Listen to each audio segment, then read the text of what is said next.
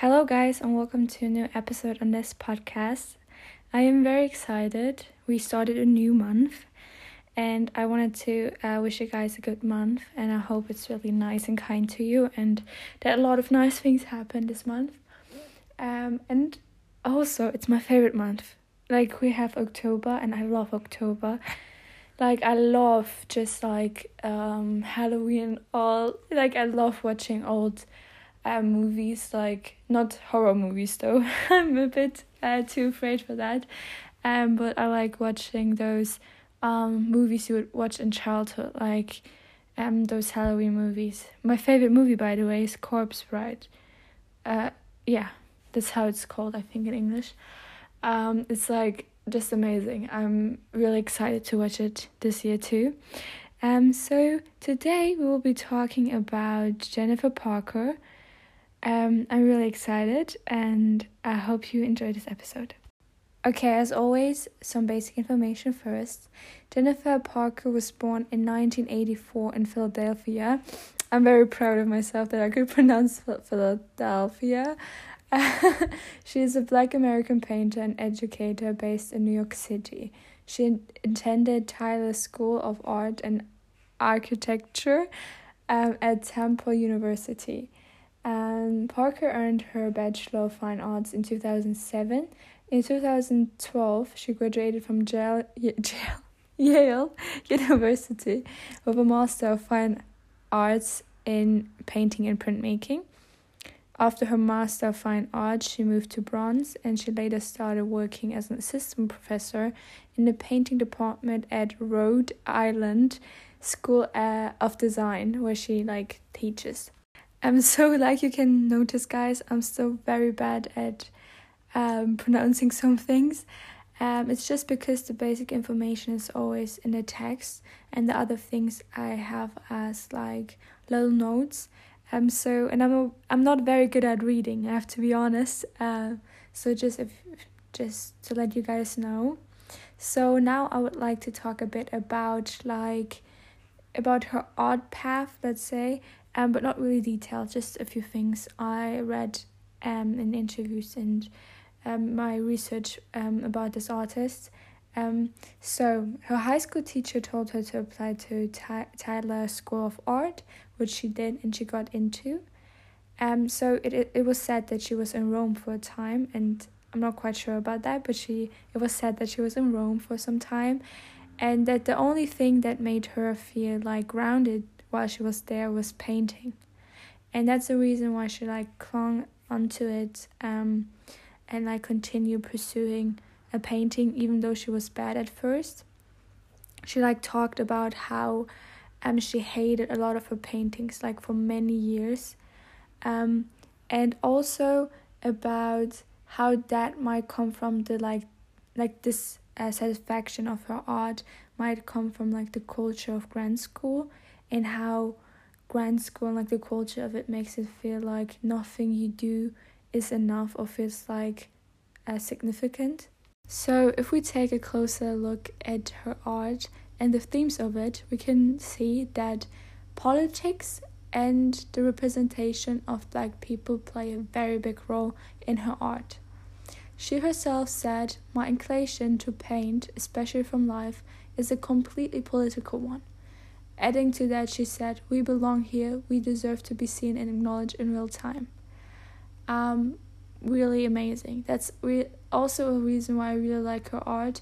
It is just so, you can feel it, how she wants to show people and humans, especially Black people, how she shows people in her art and her portraits. It's really amazing. And so she also talked a bit about how she thinks that young BIPOC people and artists are often expected to share intimate details from their lives. So therefore, when she does portraits of her friends and people around her, she said that she never wanted them to she didn't thought of them to be heavy or personal and in a personal heavy way. She just thought they as a subject looked cool, and that's the reason why she wanted to paint them. And if we are on the topic of portraits, she often paints like the people around her from like observation. And I think like in episode 2, I think was Holly Warburton, and we talked about observation and stuff like that a bit more there. I just had to think about that. So yeah, she also talked about how she wants her art to kind of have an impact in a way. She said, I wonder if I can make a painting that has impact, where the picture can make you turn away, but the painter's touch could make you turn towards it. Jennifer Parker had an exhibition called The Eye Is Not Satisfied With Seeing, which featured over 30 works from her from the past decade. So the name of the exhibition, The Eye Is Not Satisfied With Seeing, refers to a passage from the Bible that I cannot pronounce. So we have the help of Julian Miguel. So thank you a lot. I'll just play it. His YouTube channel is online. Ecclesiastes. So that's how you pronounce the passage. And thank you a lot for that, because I couldn't do it on my own. So, and this passage describes the human desire for knowledge that can never be sated. So that's basically the background to the exhibition title. And a lot of her work in that exhibition are portraits of friends and family and fellow artists. Her portraits shine light on Black lives that are like traditionally overlooked or reduced, especially in like art history, and let's be honest, in just generally in history. And she talked about, she said, we deserve to be seen and acknowledged in real time. And I think that's also like her goal in this exhibition, to, show Black lives and Black people in real time and in this current time. So the exhibition drew like a lot of attention to necessary discussion on like care, racial politics, representation, and art history. So now I would like to take a closer look at 2 artworks that highlight what Jennifer Parker as an artist stands for and what she represents and what topic she deals with through her art. So the first painting I would like to talk about is Say Her Name 2017. So on the painting there is a flower still life of a funerary bouquet. I probably said bouquet really wrong, but it's basically just multiple flowers bind together. The title, Say Her Name, refers to the social movement that raises awareness for Black female victims of police brutality, especially in the United States. The painting is in honor for basically Sandra Bland, a 28-year-old Black American woman who died in police custody in Texas in 2015 after being arrested for a minor traffic violation. And later on, her death was ruled as a suicide, but many believed she was murdered.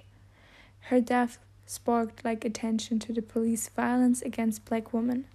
So the second painting I would like to look at is called Blessed Are Those Who Mourn, Breonna 2020. It is the largest painting of Jennifer Parker to this date, at the size of 3x 4.38 meters. And the title refers to the killing by police of Breonna Taylor, who was a 26-year-old Black medical worker who was killed on March 15th, 2020 in her own home. If we look at the painting, in the foreground we see a shirtless man who is wearing blue basketball shorts that is sleeping on a couch. The background is based on photographs of Breonna Taylor's apartment. But even though this is like to honor Breonna Taylor, Jennifer Parker decided to not put her in the painting because she didn't want to feed the hungry gaze that was like on this whole situation.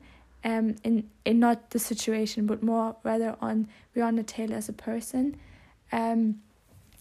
and she therefore didn't use like her image in her art, and she wanted to give her some privacy while still creating like a piece in her honor, and that also is like kind of, let's say, raising awareness of the issue of police brutality in general and against Black women.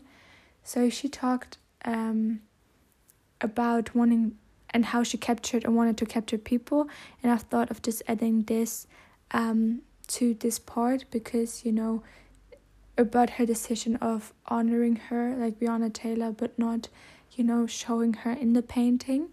So she said, "I've been interested for a long time in how I present or protect humans in the work. It's not figures, not bodies, but humans I am painting. I want to know how to present a personal relationship without damaging the individual or putting them in harm's way. I'm trying to figure out how to make logical decisions that are also deeply emotional. I'm looking for opportunities to describe how I think and feel without breaking away from realism to do this."